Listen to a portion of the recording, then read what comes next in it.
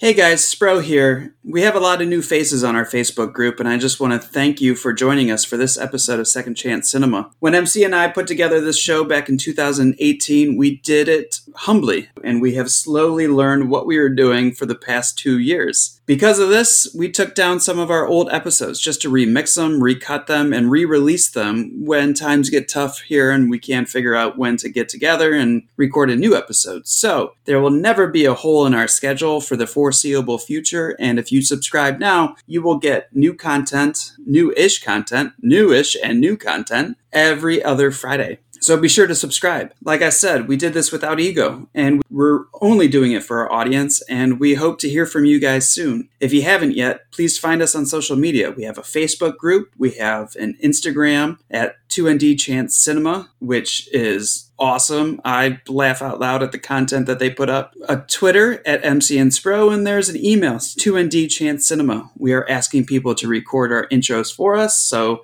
you don't have to hear my voice all the time. We really want to debate your favorite films. So please reach out, tell us what films we haven't covered yet that you would absolutely want us to talk about. This is all about you, dear listener, if you haven't figured that out, because we appreciate you. As always, the hosts, MC and I, we're going to swear, and we're going to spoil the crap out of a couple movies today. So, if you have not watched the Karate Kid series from the 1980s, perhaps you should get on that before listening to this episode. But it's not necessary. We're going to appreciate this all the same, and I think in the end, you will appreciate them as well, because that's Second Chance Cinema.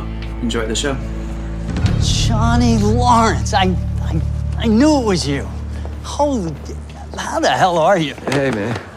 Oh my God, look at you. You still got those golden locks, eh?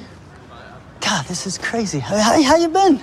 Great, man. Thanks. I've been great. That's great. Hey, Anoush, come here. Louie, get over here. I want you to meet somebody. I gotta go. No. This is Johnny Lawrence. He and I go way back, right, buddy? This guy was the toughest dude in my high school. When I first moved here from Jersey, he and I, we got into it a little bit. This guy really had it in for me. Yeah, well, you did move in on my girl.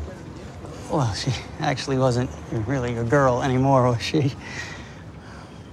I mean, all right, that's all water under the bridge. Wait, is this the karate guy? The guy from the tournament? Oh, this is the guy whose ass you kicked.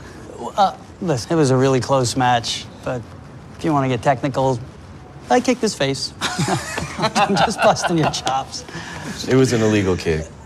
Oh, illegal? Really? Come on, what about that elbow to my knee? Yeah, I got a warning. You got the win. Whoa. No fighting in the showroom, guys. Yeah, come on. All right, back to work. All right, nice meeting you. Let's go. Get back to work. Enough reminiscing, right? So what brings you in? You're looking for a new In the year 1984, American cinema audiences were blessed with a true treasure, a combination of action, adventure, a coming-of-age tale, drama, all wrapped up in a nice little bonsai headband. The film known as The Karate Kid told the story of Daniel LaRusso, a fish out of water from the East Coast in New Jersey, transplanted to the Sunshine State, California, and basically left to fend for himself against bullies, against rich snobs, and against everything else that stood in his way until he met Mr. Miyagi, probably the most iconic martial arts sensei of all time, who transformed him not only into karate champion, but into a man as well. And that man went on to star in 2 sequels, which is what we'll be talking about here today. Welcome to Second Chance Cinema. I am your host, MC. With me, as always, my co-host, Spro. Spro, how are you? I'm good. I'm excited to get into this epic feat we're about to do. So we're also joined by a show regular. I used to think I knew Karate Kid lore and canon and trivia until I met this guy, and then I realized that I was just not in the same league. Jeremy, how are you? I am great, and I am so excited because, as you said, Karate Kid is one of those trilogies that I live and breathe. So I have been so excited to talk about these sequels, and I champion them to everyone that I know. Everyone I know who's never seen the first one, then I say, well, then you got to watch 2 and 3 because you're missing out. Are there really people who haven't seen the first one? You don't just walk away from those people? I should. But I like to think that they're just lost, and then I can help maybe guide them onto the right path. Is Karate Kid a trilogy or is it a quintology? What would you say? What do you define the Karate Kid as? Is it the story of Daniel LaRusso and Mr. Miyagi? In that case, it's a trilogy. Is it the story of Mr. Miyagi himself, then it would be a quartet, I guess. That is true. So we'll get into it, but I think part 2 is definitely Mr. Miyagi's story and less Daniel LaRusso. You guys are illustrating one of the main tenets of Miyagi-Do karate, which is walk left side of road, safe, walk right side of road, safe, walk middle of road, squish, like grape. Just like grape. Get the squish, just like grape. Here, karate, same thing. Either you karate do yes, or karate do no. You karate do guess so. Just like grape. Just like grape. So Karate Kid came out, massive hit, massive success, massive nostalgic following for years and years and years. That was 84, so that was, 36 years ago? Is that right? Yeah, summer 84. Oh my gosh, 36 years ago. I was 3 when that came out, so I didn't even see that in the theater. I probably didn't see that till I was about 9 or 10 years old. And I did martial arts for 11 years, and Ninja Turtles was the main reason why, but Karate Kid was one of those where it was like, whenever I walked into a lesson or got to know some of the kids better, it was like you just realized how important that movie was. Not just to kids doing martial arts or even people doing martial arts, but just to like kids who felt, again, like I said in the intro, like, a fish out of water, and they had everything working against them. This proved that you can surmount those obstacles and become, dare I say, quote, the best around. So lesser known are the 2 sequels, Karate Kid 2, which came out in 1986, and Karate Kid 3, which came out in 1989. And the reason we've decided to do an episode dedicated to both of those movies, and once we get into the plots, we'll sort of explain how they're basically one giant sequel to the Karate Kid. We talked about this beforehand, and I think we came upon the consensus that they could almost be looked at as a part 1 and a part 2 of a direct sequel to the Karate Kid. Would you guys agree with that? Oh, yeah, absolutely. I mean, all 3 movies flow right into the other. They all begin where the previous film ends. Right. And the chronology of the Karate Kid, like you said, the second one picks off exactly where the first one ended. The second one ends with them in Okinawa, and then at the beginning of the third movie, Right. we have our intro with Kreese, but then we meet Daniel and Miyagi getting off the plane from Right. Okinawa. So, Right. And then, of course, one of the reasons why we're opting to do this movie right now, the popularity of what I think to be one of the best shows of at least the past 5 years, if not longer, Cobra Kai. And to celebrate, I'm actually drinking a Coors Banquet Stubby right now, which is the beverage of choice for Johnny Lawrence throughout the whole series. I stopped and picked up a case after work before we got started here. Cobra Kai, if you're listening to this and you haven't watched it, do yourself a favor and watch it. If you're listening to this and you haven't watched it because you haven't seen the original Karate Kid or the sequels, still do yourself a favor and watch it. Doesn't really matter which order, whether you watch the show first and then the movies or the movies then the show. If you're not interested in the Karate Kid at all, still watch it because it's a good show. Like, it's just genuinely a good show. Would you guys agree? 100%. I'll come forward and say, I don't think I've watched The Karate Kid. I can't say when the last time I watched Karate Kid 1 was. I could say Karate Kid Part 2 and 3 was last night. And even then I was like, man, I'm going to be completely out of my league with Jeremy and MC on this show, because I know, MC, I knew that you were into martial arts, and Jeremy, I know you're an expert in almost all things. So I was completely feeling jitters. And then I put on Karate Kid Part 2. I remembered almost everything that happened in that movie. Like, I was like, oh, I know he's going to break that car window, and he's going to break that car window. He's going to be bloody. And then I was like, and then in the next one, he's going to say, make his fist bleed. Like, that's going to be the big thing because of that. Like, everything that I watched back in the day just resonated. And then I popped on Cobra Kai today to do my further research. And Cobra Kai does an excellent job of, one, doing what the movies did, which is kind of recapping at the beginning what you need to know for that movie going forward. The beginning of Cobra Kai does the exact same thing. And also, you don't necessarily need to watch a whole lot of sequels. I don't know. I'm only on episode 3, but the first 3 episodes deal a whole lot with mainly Karate Kid Part 1. Right. The show doesn't get into much of 2 and 3 until the second season, at least, and even then some of the later episodes in the second season. But because it's doing so successfully, there's a third season coming, and I think that the trailer and a lot of what we've heard about the third season hints a lot at more references to 2 and 3. So before we move forward with our discussion, we have a tradition here on Second Chance Cinema where we salute the movies that we're speaking about with poetry. I always forget to mention this, but whenever the 3 of us do a show, we have 3 award award-winning writers on the show, so our poetry needs to be like the best around. You're the best around. Nothing's gonna ever keep you down. You're the best. Really.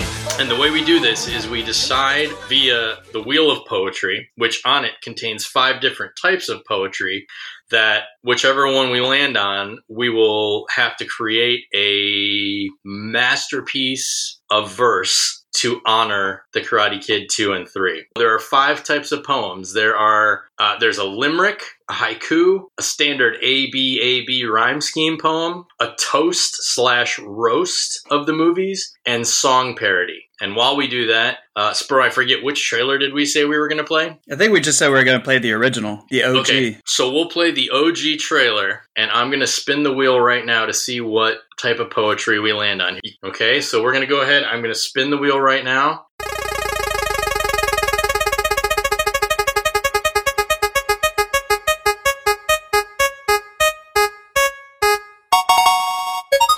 Okay, we landed on ABAB. So that means the first and the third lines have to rhyme, and the second and the fourth lines have to rhyme. So check out the trailer for The Karate Kid, and we will be back to blow your mind. Come on, this is it. This is the end of the line. You're telling me. You know, I really think we're going to do good here. I have a very positive feeling. I'm telling you, Daniel. This place is a dump. You should go back to New Jersey. Oh my God. How did that happen?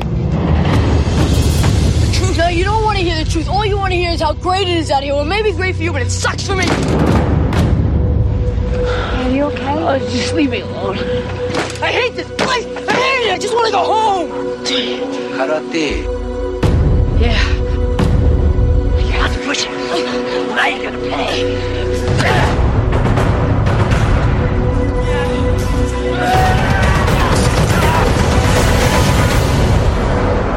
Hey, you ever taught anyone?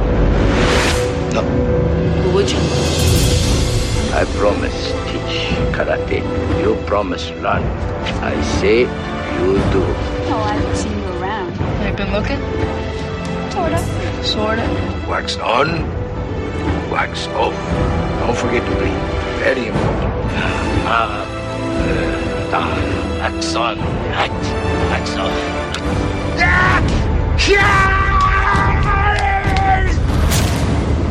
Come back tomorrow. If you don't come in my dojo and drop a challenge and leave, old man, then you get your boy on the mat, you and I will have a major problem. Name a place. Turn up. Is that understood? Yes, Sensei! Miyagi hate the fight. So karate's fighting. You train to fight. That's what you think. No. Then why train? So I won't have to fight.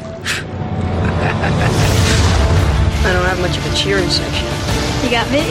I mean, every time I see those guys, they're gonna know they got the best of me. To win, lose, no matter. You prove a point. Daniel LaRusso, you're fired!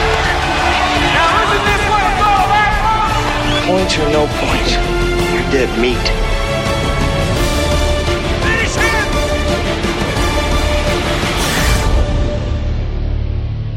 Hey, what kind of belt do you have? JC Penney, 398. Wow, that was the trailer? That's definitely not the 80s trailer.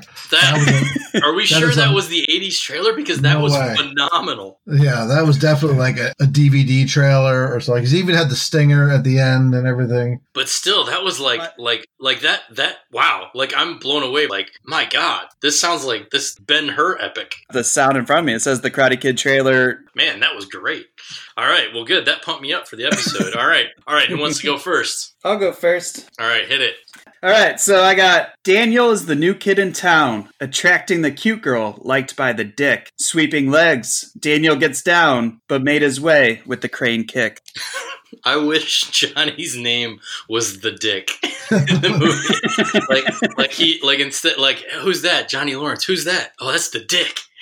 He's terrible. That would be awesome. All right, Jeremy, you want to go next? Yes. Okay. Go for it. All right. Daniel showed soccer moves to a hottie. That wasn't very prudent. Now he's got to learn karate or be made dead meat by Cobra Kai students. Oh, very nice. Very nice. Very nice. And still relevant today. Okay, Yes. Here's mine. The move out west was rough. Daniel missed New Jersey, but he was revealed a teenager, tough, even though Ralph Macchio was 30. I don't know if that's exact, but pretty close, I think, right? Wasn't Ralph Certainly Macchio? by part 3. He was All right. 28 in part 3. Okay. All right, I overshot a little bit, but, I take some dramatic license with my poetry, so if you don't like it, write our complaint department. As Miyagi says, if it comes from within, it's always the right one. That's right, So that's right. that's what All you have right, to remember. so the end of Karate Kid is the tournament. Daniel wins the tournament, Johnny loses. Sensei Kreese is disgraced because his dojo is now in ruins.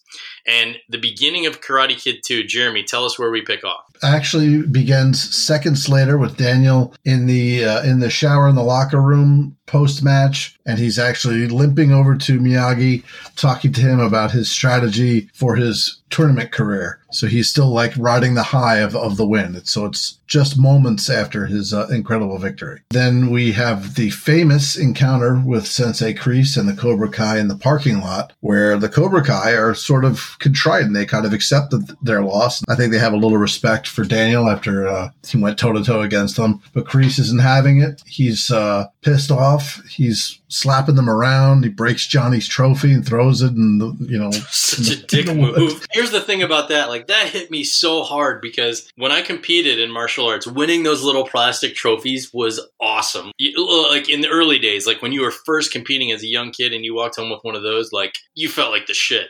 So when I saw him break Johnny's trophy, I was like, no, like it was like it almost felt like John Wick's dog. Like it was just terrible. It was just terrible. He just disgraced poor Johnny. Yeah, and I like his comeback. He breaks the trophy, throws the pieces around, and he goes, now who's the loser? That sucks. I did my best. What did you say? I said I did my best. You're nothing. You lost. You're a loser. No, you're the loser, man. Oh, I'm the loser, huh? Yeah.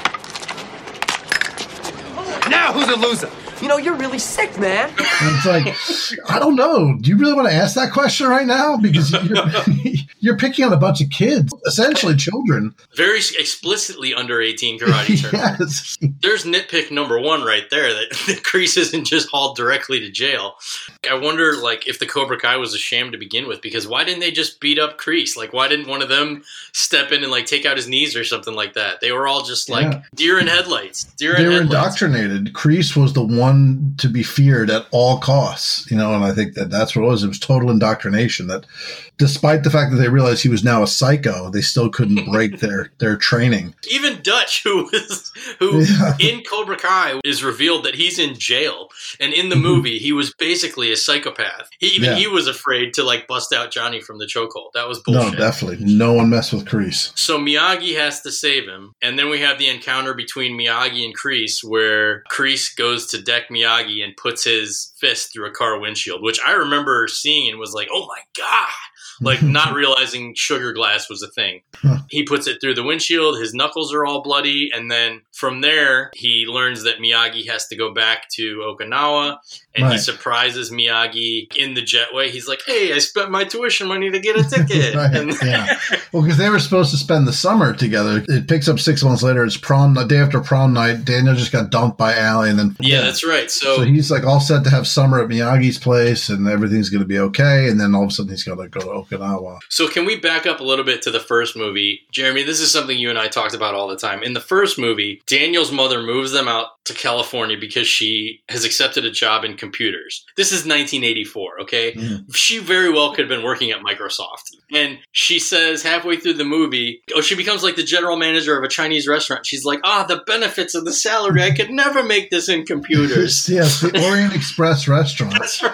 I mean, you can't fault them. It was 84 at the time, so who knows? But like looking back on that line, that's hilarious. Right. And now she's just bounced around. She's in Fresno. I love how they wrote Elizabeth Shue off. I mean, I don't know what the story is with her not coming back, but they just basically said like she left him for a college guy, right? They just threw her under the bus right away. She's out, and then Daniel and Miyagi are off to Okinawa. So set the stage for us in Okinawa, Jeremy. So this is where it gets interesting, because now we find out that Mr. Miyagi has a past, has some skeletons in his closet, and he's got his his former best friend, Mr. Sato, who they both had designs on the same woman. And Miyagi was in love with her, but she was already sort of betrothed to Sato. So Miyagi said, no, not having that, and made a big speech in front of the whole village, said he loves her, and that's it. And so Sato challenged him to a duel. And in Okinawa, karate duels were to the death. It was not a tournament. So Miyagi decided to say nope, and he bounced, left Okinawa, and hasn't been back since. And that's a good 40, maybe 50 years since he's been back. Let's see. So when he goes there, Sato is still around, and Sato's just like a dick, basically. Yeah, and he's like the king of that village because he owns everything. He's the dick. Yeah. He is also aligned with Chosen. Right, his nephew. So Chosen is sort of the Johnny Lawrence of this movie. He's like, for some reason I was going to say he's like the Wesley Snipes of Okinawa, but I don't know. Wesley Snipes not like a notable karate champion or something. He's the Johnny Lawrence of Okinawa. If he cheated on his taxes, maybe he'd be the Wesley Snipes of Okinawa. Right. But he's like the Johnny Lawrence of Okinawa, and he's got designs on the same girl that Daniel eventually meets and, of course, falls in love with. So we sort of see a pattern here with Daniel's son. He always ends up pining for the woman that's going to get his ass beat. Although this time the argument isn't over a woman. It starts because Chosen keeps busting Daniel's balls about Miyagi being a coward, like everywhere he goes. That's like the narrative that Sato has drilled into Chosen's head. So every time he sees him, he's like, hey, your teacher's a coward. Blah, blah. But then he catches Chosen ripping off the people in town with the weights. He's weighing the people in town are bringing all their vegetables to be weighed, and then he gives them money based on their weight. Oh, right. He's like running the backdoor money laundering thing for Mr. Sato, right? Yeah. Sato's involved in some really shady stuff. And so Chosen's there with it's just got fistful of money, and people are handing over their vegetables, their carrots and whatever. And then Daniel finds out that the weights are like, they're gimmicks somehow. And he breaks the weight. He's like, oh, look at this. You cheat all the people. And the people go nuts. So again, this feeds into the narrative so much that Daniel is such an asshole. Like, I get the knight in shining armor wanting to save the people and keep them from getting cheated. But it felt strangely like when he puts the hose in the bathroom on Johnny Lawrence. I was going to bring that up. It's like Daniel doesn't know when to shut his mouth and walk away. That's the problem. It's like, I know you want to get back at Johnny. I get it. Like they pushed your bike down a hill, and I get it. But it's been months. Because the fight on the beach happens the day before school starts. The hose incident is Halloween. So we're looking at least a month, maybe 2 months since there's really been a run-in with the Cobra Kai. So he just can't let his shit go. And like even more so, his first run-in with Johnny Lawrence, like he sort of had a heads up that Johnny was bad news and like King Dick of the school. But he's in Japan, out of his element, and he goes and messes with this guy who, or for all he knows, could be Yakuza, and just like sticks his nose where it doesn't belong again. Yeah. It's like, this guy's cheating the people of his village. Like, what do you think he's going to do when you expose that? He's really got this white savior complex like Sandra Bullock in The Blind Side. Like, that's what I'm imagining. I think he wants to like get one up on the people, because like Chosen had already been a problem up until that point. They hadn't had any physical encounters, but he had been like constantly nattering at him about his Miyagi being a coward. So I get that he wanted to like stick it to him, but it's like, maybe think it through a little bit. You said it perfect. Like, he can't leave well enough alone. Or doesn't Johnny say that? You couldn't leave well enough alone, could you? Yeah. You couldn't leave well enough alone. Could you, little twerp? No, you had to push it. Well, now you're going to pay. Spro, as you watch more of Cobra Kai, you're going to feel this narrative twist to where Johnny's the hero. By episode 3, Danny is pissing off his wife by getting into his daughter's business. Like, he just can't keep his nose out of anything. So what happens then is Miyagi and Sato encounter each other, and eventually it becomes less and less about Miyagi and Sato's beef and more about Daniel and Chosen, right? Mm-hmm. Right. One of the things we forgot to mention is probably one of the greatest cameos in film history, star of such films as Jurassic Park, Executive Decision, Jurassic World Fallen Kingdom, Jurassic World Tokyo Drift, all these movies he's been in. And I'm talking, of course, about Mr. B.D. Wong. Brad Wong. That's how he's credited it. Like with 2 Ds, Brad? Yeah, Brad with 2 Ds. That's kind of badass, actually. I didn't know that. That's sweet. I didn't know. Let's play the clip here. There's really nothing extraordinary about this clip other than the delivery and the enthusiasm with which B.D. Wong invites Daniel and Kumiko to a party. Oh, Kumiko-chan, come Coming to the dance tonight. Oh, good. Oh, bring your friend. Okay. Good. See you there. He's so excited about the dance. He's just so... And that Kumiko has a friend to bring. Coming to the dance tonight. Oh, good. Oh, bring your friend.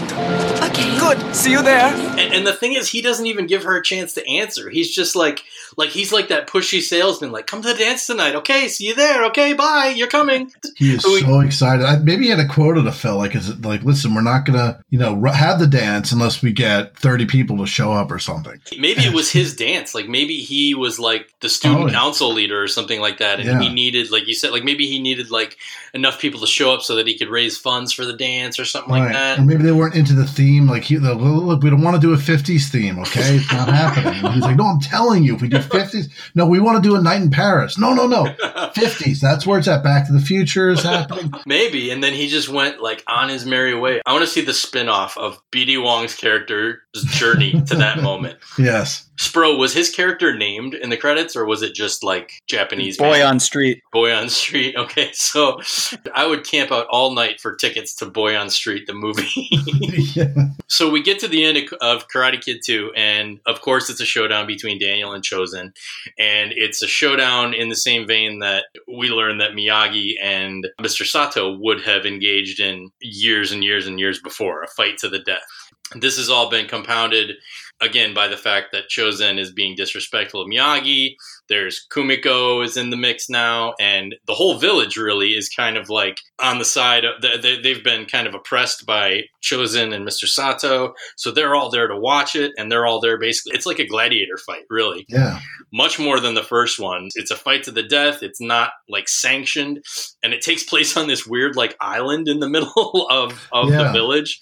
It's the castle. It used to be the castle of some ancient king in that area, and that's where the All Bon Dance, which is like their big festival, happens every year. Okay, and that's where they got those little drums, right? Yes, okay. Right. And it was supposed to be held in the village, but then the village gets blown away in the hurricane. The hurricane is where Miyagi saves Sato's life, and that's how they repair their friendship. And then Chozen bails on helping Daniel, who Daniel has to climb a bell tower to save a little girl. Oh, that's right. Oh, I forgot all about that. And Chozen pusses out. And Chozen's like, fuck that, I'm not doing this. And he splits. That's right. And then Sato like disowns him for that, right? He called him a coward, and that's when he like he's exiled. Right. So now Chozen's just fueled by hate, revenge, shame. In a short amount of time, Daniel LaRusso has literally ruined his life. Like, it started with his business, his vegetable business, and now it's ended with him just being a complete disgrace in the eyes of every single member of the village.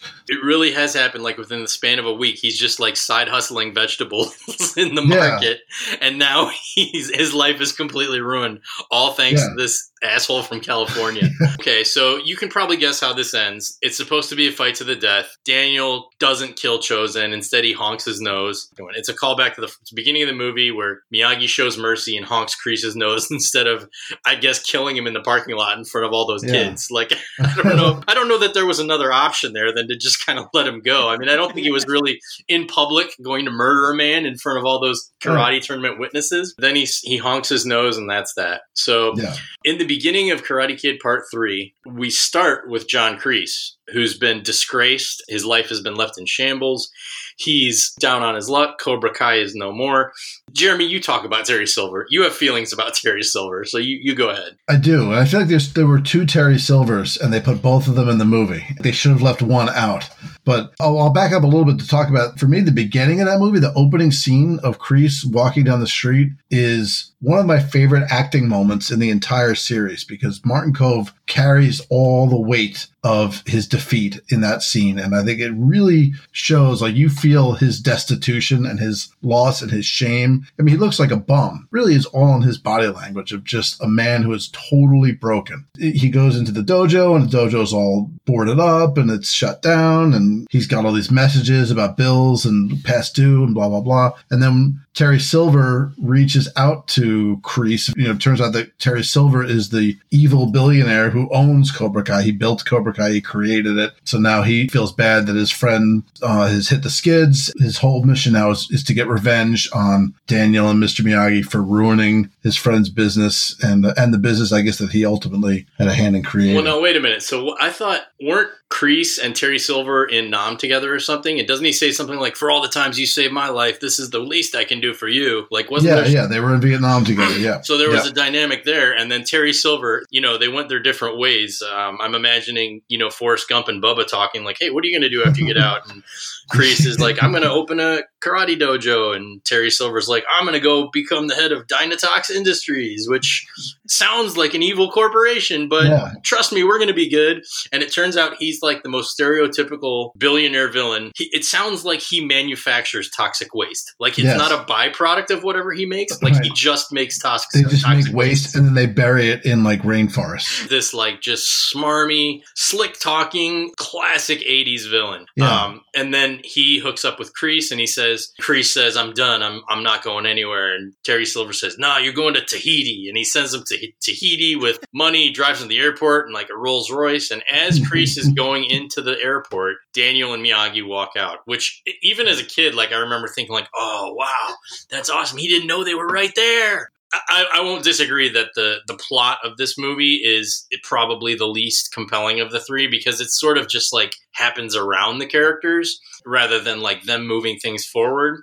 But that said, Daniel again is supposed to go to college. Nobody seems to understand that, like, man, Daniel's not cut out for college. Like if it was today, Daniel would be aspiring to be like a SoundCloud rapper or something like that. Like it's just so he proposes to Miyagi to start a bonsai tree store, which ultimately I feel is quite specific in terms of a niche marketing, like a garden center, maybe like a Home Depot outdoor plants type area. Sure. The thing that always struck me as weird is like, he's like, "This is Mr. Miyagi's dream." And I was like, really? Like, I never got that sense that owning a bonsai store was the dream of Mr. Because Miyagi. We're going to call it Mr. Miyagi's Little Trees. His little trees. He can't keep his nose out of other people's business. Like maybe Miyagi wanted to take a vacation. Like this kid came into Miyagi's life and turned his shit sideways. Like now Miyagi's got to fight gangs. Now Miyagi's got to go to Okinawa to fight his old rival. Maybe he's just like wants to be like Daniel-san. Let's take some me time, okay? You can see it in Miyagi's eyes when Daniel says the name of it. Even Miyagi's just like, "Daniel, you got to stop this shit, man. Like you've been hit in the head too many times. Like you got to take a breather, man. I admire your enthusiasm, but I mean, you're like a kid on a sugar high right now, and you're going to crash." But we digress. So Terry Silver has come up with this plan to sort of infatuate Daniel into learning martial arts that Miyagi won't teach him. Miyagi has said that martial arts aren't for competition, whereas Daniel wants to defend his title in the All Valley Karate Tournament. And Miyagi says he's not going to train him because karate's not about winning trophies. This is why I think this movie is brilliant, because for the first time in this amazing relationship, we see a rift. And Terry Silver is the one who creates that rift. He's over the top and he's ridiculous and he's not the greatest.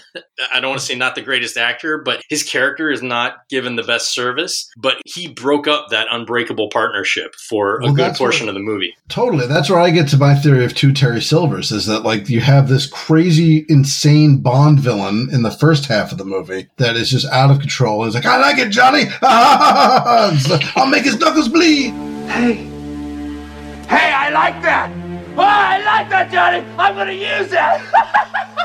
And it's just insane. And then in the second half of the movie, when he dons his like humble poor man disguise and starts Svengaling Daniel into turning over to the dark side, he gets really interesting.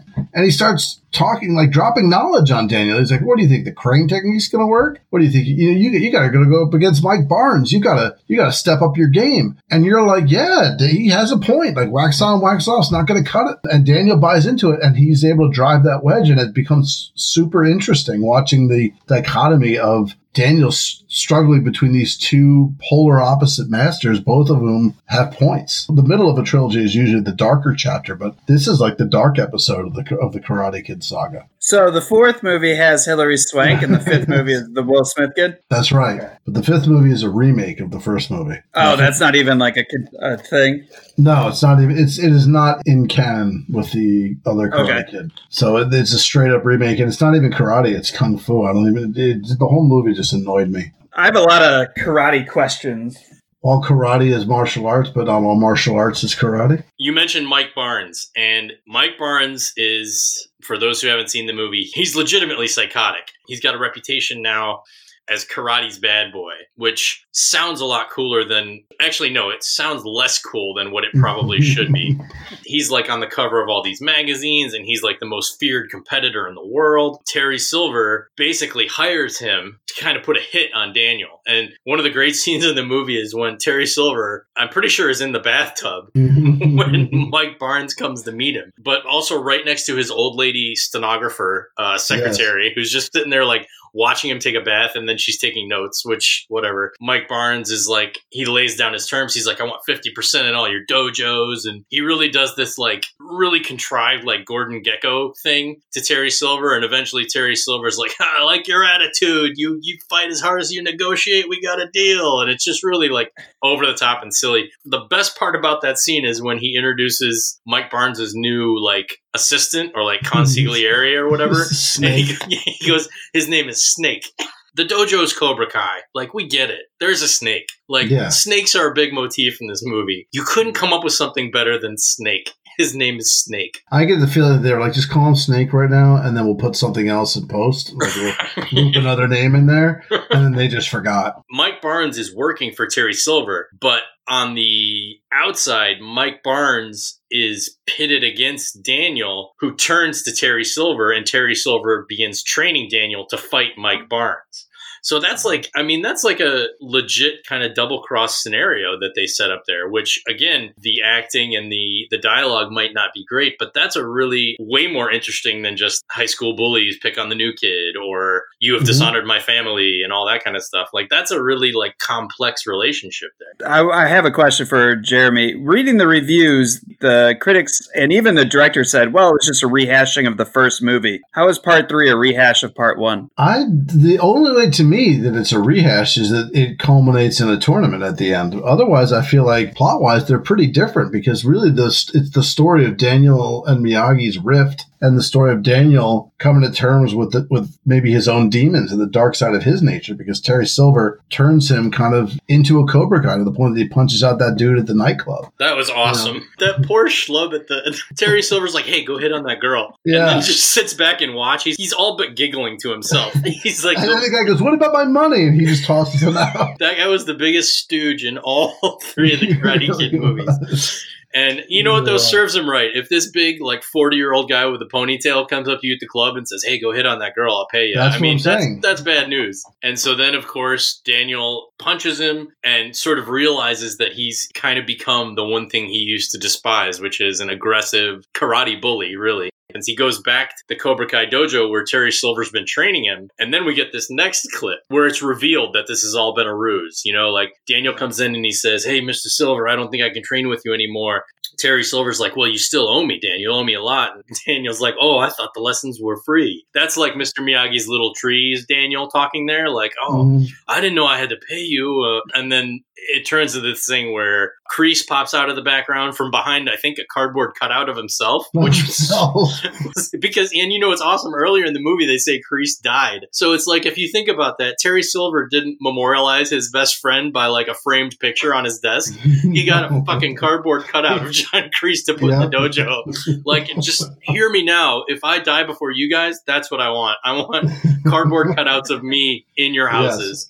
Yes. So Kreese pops out. It's a big ambush. Mike Barnes is there, and it's the big reveal. Terry Silver's been working with Mike Barnes all along. Daniel's going to get his ass kicked in the dojo. He fights, and then he tries to run away, and Kreese and Terry Silver are like, no, go bring him back. And then Mike Barnes runs out to get him, and then Mike Barnes gets thrown through the door with just some brilliant stunt work, gets thrown through the door, and then Mr. Miyagi comes to save the day, and we get this scene where Mr. Miyagi goes to fight both Kreese and Terry Silver at the same time. You see his face? See the trail? I think he peed in his pants.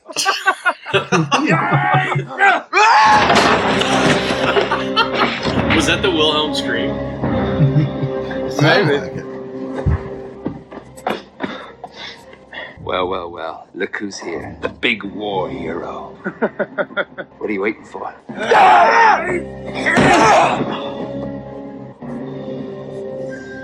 Party time. I love that line. Party time. Like they do this all the time.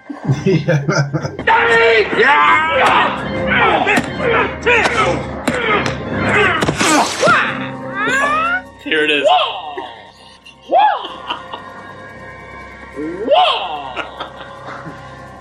Come on, little man. Let's see how good you really are.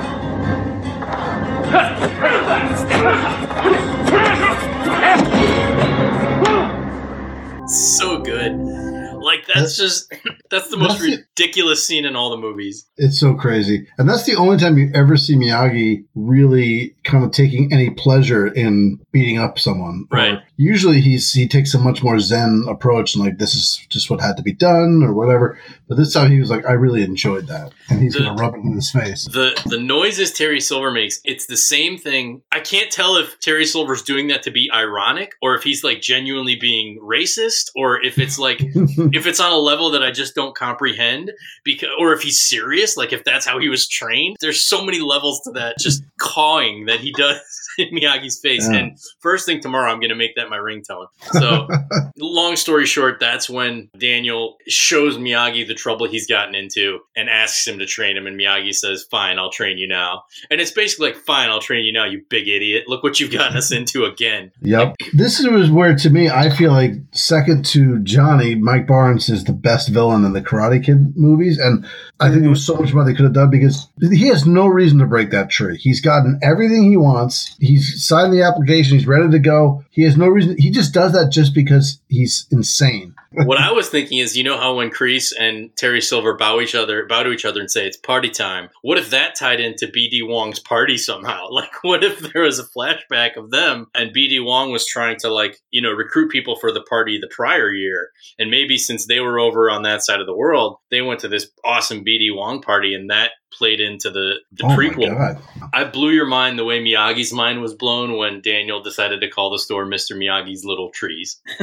Yeah, So- you know, Daniel proved himself to be an adept businessman in Cobra Kai, but the seeds of that are not seen in Karate Kid 3. That's a good point. Somewhere in the intervening 30 years, he learned a lot more about business. That's a good point. They don't show much of his resume in Cobra Kai, which would include the business that was open for all of 2 months, Mr. Miyagi's Little Trees, which he squandered a small fortune to open and then just basically torpedo into the ground. So we get to the end of Karate Kid 3 and it's the tournament again. It's the All Valley tournament. And of course it comes down to Mike Barnes and Daniel LaRusso in the finals. At this point, there's another interesting dynamic because Terry Silver has endeared himself to the All Valley crowd in a way that the Cobra Kai are heels before this, but he's basically psyched up the crowd to the point where they're all clamoring for Cobra Kai t-shirts. They're all like cheering on Mike Barnes. I mean, it's very reminiscent of the first movie, but even almost more like icky because Terry Silver, none of these people know what Terry Silver is. They just know him as this almost like this politician who's come out and sung the praises of Cobra Kai, and he's got them all on board. Daniel's the returning champion, and coming off of a huge, unprecedented win just the year before. So you think people would be into seeing Daniel, but no, like Terry Silver's got everybody in Cobra Kai's pocket. They're all Team Cobra Kai, and they're just waiting to see Daniel get fed to Mike Barnes. So it's pretty brilliant on Terry Silver's part, yet again. So it comes down to Mike Barnes and Daniel LaRusso. Once again, Miyagi's in Daniel's corner. The evil Cobra Kai are cheering on Mike Barnes. And we get, of course, this is the kind of part of the movie that was like it was very, very predictable. It was basically the same thing that happened in the first one. Daniel's down. He's hurt. He's afraid. Miyagi, he doesn't smack him around, but he like emotionally smacks him around. He's like, you can't be afraid of that boy. And Daniel, instead of going to the crane kick, he starts doing a kata in the middle of the fight, which was actually kind of cool when people are yelling, he's hallucinating. Like, what part of hallucinating causes you to do martial arts? But also, isn't this a karate tournament? Wouldn't people know what it is? I mean, that's a good point. Like, and eventually Mike Barnes makes a misstep. Daniel catches him and wins the tournament again. The ending was a bit of a fizzle for me. It was just kind of like anticlimactic and a little bit predictable, especially given all the stuff that was going on up until then. Like, what would happen happen if Daniel lost? Like, would it have been you tried your hardest and these guys fought dirty and you can't always win? That would have been more interesting. But instead, they went with kind of the saccharine Hollywood ending, which was fine. For me, the bummer is like the Karate Kid 1, you have crane kick. Obviously, iconic, legendary. Karate Kid 2, you've got the drum technique, which, somebody who maybe knows more about the inner workings of martial arts can pick that one apart. But it certainly looks impactful. And it's very cool because everyone in the audience has got their Miyagi-Do drums and they're all showing Daniel the technique and he's responding to it. So it's a very cinematic moment. It's, maybe not as exciting as the crane kick, but it still works. And the kata, to me, it feels like, it's not very impactful. Like Mike Barnes is just confused about it. What's this dance he's doing? I don't understand. I don't know how to move because he's moving in a weird way. It's like in From Dusk Till Dawn when Salma Hayek dances and then turns into a vampire and bites Tarantino on the neck. Like that's basically what he did. He put Mike Barnes in a trance with his karate dancing and then like it would have been cool if he'd done like Bruce Lee move like water or something like that. One of my favorite parts from the ending though was when somebody throws a Cobra Kai t-shirt on the Cobra Kai guys and then they pick it up, throw it back, and then Kreese like winds his hand back like he's gonna beat up the fans. I mean, I suppose we should close with a nod to Cobra Kai because everything picks off right where that left off. And of course it centers around Johnny, but spoiler alert, Kreese shows up. Spoiler alert, there are allusions to Chozen showing up. I would not be surprised or disappointed if Terry Silver shows up at some point.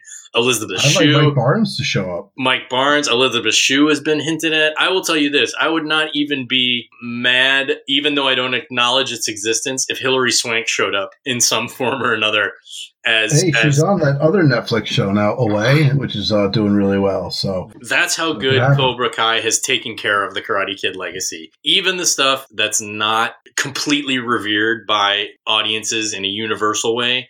The people who have made Cobra Kai, which apparently has a lot of involvement from Macchio and William Zabka, they've taken care of this legacy, and that's why it's so good, in my opinion. And to me, I know other people have made this analogy. I'm a big Star Wars fan, and this is where the Star Wars people dropped the ball, and where Cobra Kai has taken it and run with it for multiple touchdowns because they've respected the legacy. Star Wars was like, you don't like those old characters. No, you like the new characters, right? The old characters suck. And they just kept making them more and more into the background and more denigrated. And whereas Cobra Kai found this great way of keeping the focus on the original characters, but also creating new characters who wove into their stories perfectly so that everybody is interesting. I think of all the sequels, reboots that we're seeing, Cobra Kai is the one that's doing it right. And that's why it found an audience on YouTube, and now it's having its second renaissance on Netflix. And I think it's going to have a third one when the new season debuts. Spro,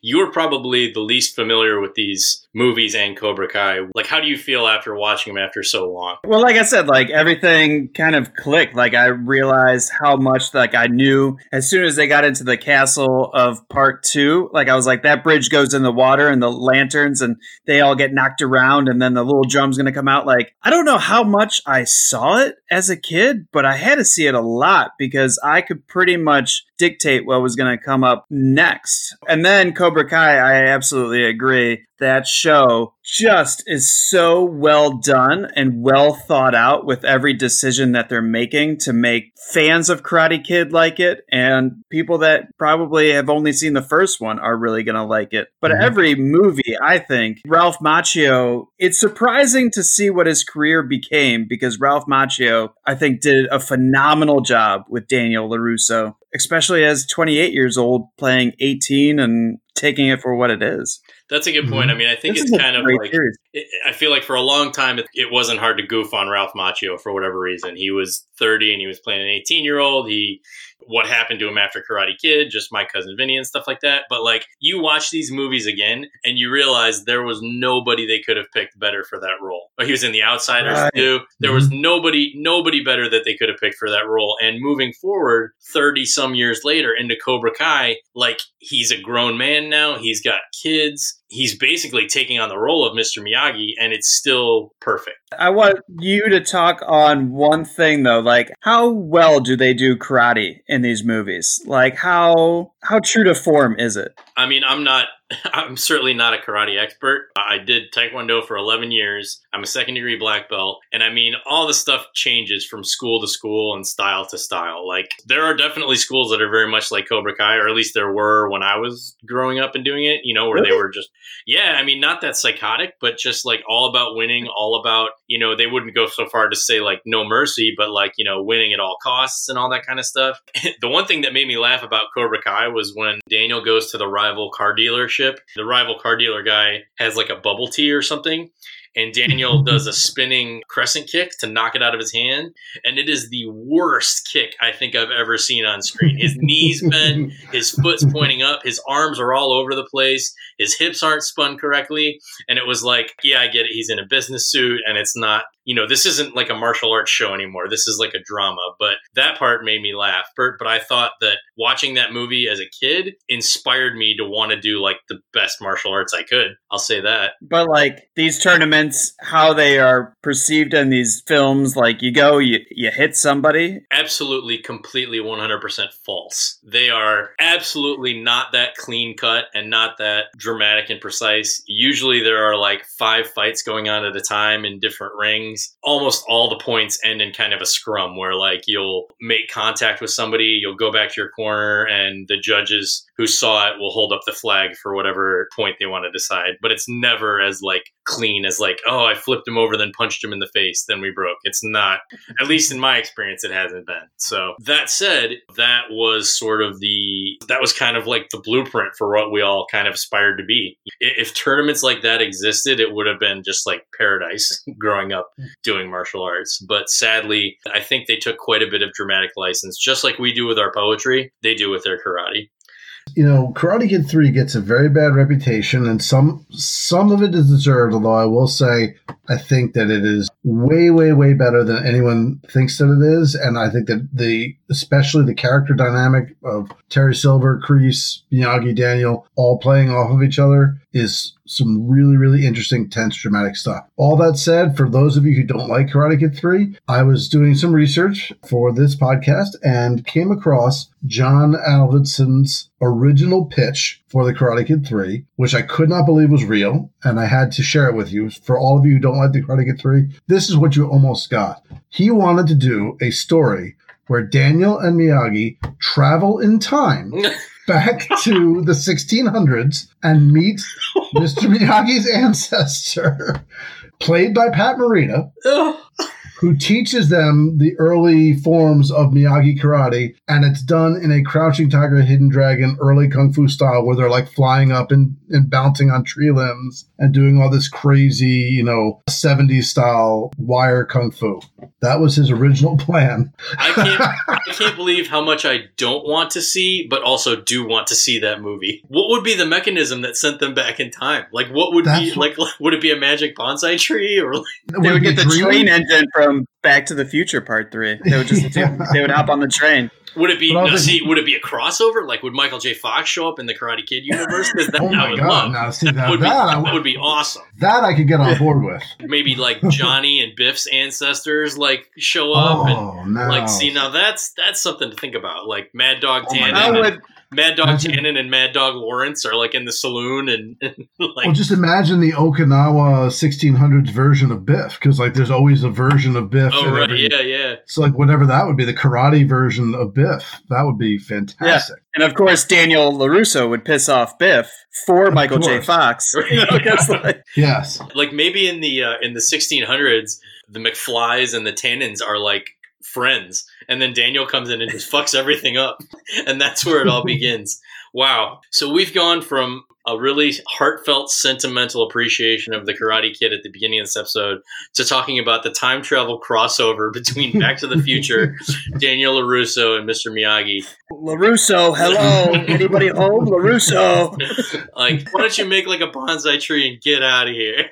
Like, Like this needs to happen. Some listener who's into fan fiction, hit us up and let us know how you can make this happen. Because man, what a great crossover that would be. Well, that's the only way the time travel crossover could have worked. I mean, Terry Silver was rich enough. Maybe he could have bought a DeLorean. Maybe he could have bought off Doc Brown. The plutonium came from Dynatox Industries. Maybe it did. Aliens stole the plutonium from Dynatox Industries. Oh my God, this is brilliant. This just needs to be our next podcast, like just talking about this idea for 9 episodes. Because they're all in the San Fernando Valley, so it's all to be connected. It sure is. And Miyagi had all those old cars. Who better to fix them up than Biff's Auto Detailing? Oh, exactly. You know?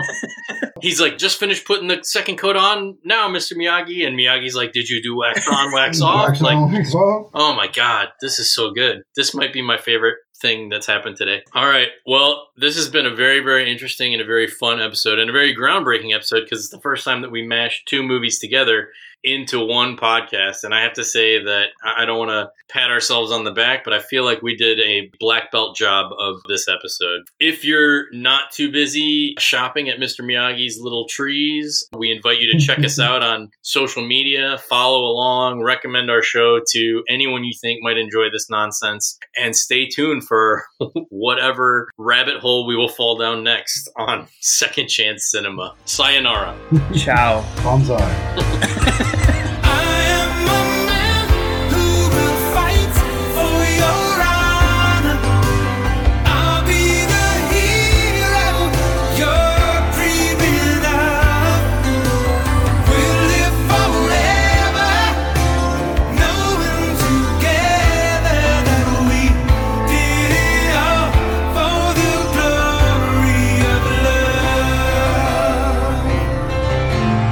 Karate Kid 1 was produced by Delphi 2 and Jerry Wintrip Productions. Part 2 was produced by Delphi 5 Productions, and Part 3 was produced by Columbia Pictures. All 3 were distributed by Columbia Pictures. Second Chance Cinema is a fan of the trilogy and urges you to check it out. Closing credits music is The Glory of Love by Peter Cetera. This song won an Academy Award. Honestly, Karate Kid Part 2 is an Academy Award winner. Bet you didn't know that. Cobra Kai can currently be streamed on Netflix, and it's fantastic. Thank you for listening to this episode of Second Chance Cinema. To help our little show out, please tell your friends about us, leave a review wherever you listen, and be sure to subscribe and download each episode you listen to, as those simple steps makes us much more visible in the universe, which makes these fine secret cinematic masterpieces more visible. And isn't that really the whole point?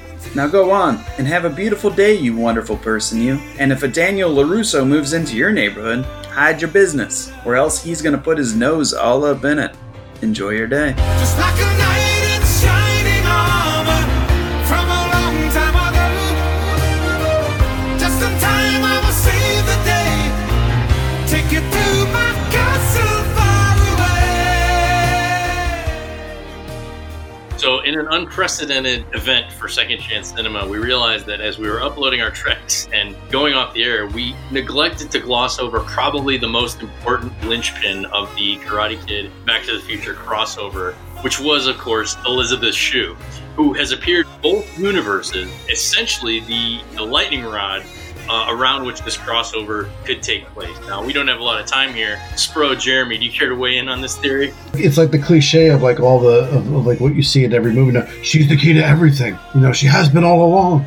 Elizabeth Shue is the connective tissue that binds the Karate Kid universe and the Back to the Future universe together. She's like Lilu from The Fifth Element. She's like the being that binds the universe. So maybe what happened was, instead of, by the time Karate Kid 2 came out and she was allegedly went with a college guy and snubbed Daniel, maybe she moved closer to Hill Valley and met this guy named Marty McFly, who was friends for some reason with this crazy scientist. And eventually Elizabeth Shue's character traveled forward into the future, where her presence in the Karate Kid universe somehow warped time around both universes and integrated them to where now there's a future LaRusso family, there's a future McFly family, there's a future Johnny Lawrence family, there's future Biff, all of this stuff. It's too mind-bending to comprehend. But we'll consider this like a DVD extra of Second Chance Cinema, but we realized that Elizabeth Shue is the key to this crossover, and it needs to happen because she appears in both universes, and with all the characters that we've just fleshed out, the evil billionaire, the historic lineage of the Miyagi family, like this is like basically like, hello bank, yeah, we're here for the money. Yeah, so that's it. We're gonna respectfully bow out now. We've taken enough of your time, but now that your wheels are turning for the possibilities of a Karate Kid Back to the Future crossover, just flood us with ideas and possibilities and theories, because that's all I'm going to be dreaming about tonight. I'm in the future. Mom, is that you? I gotta get out of here.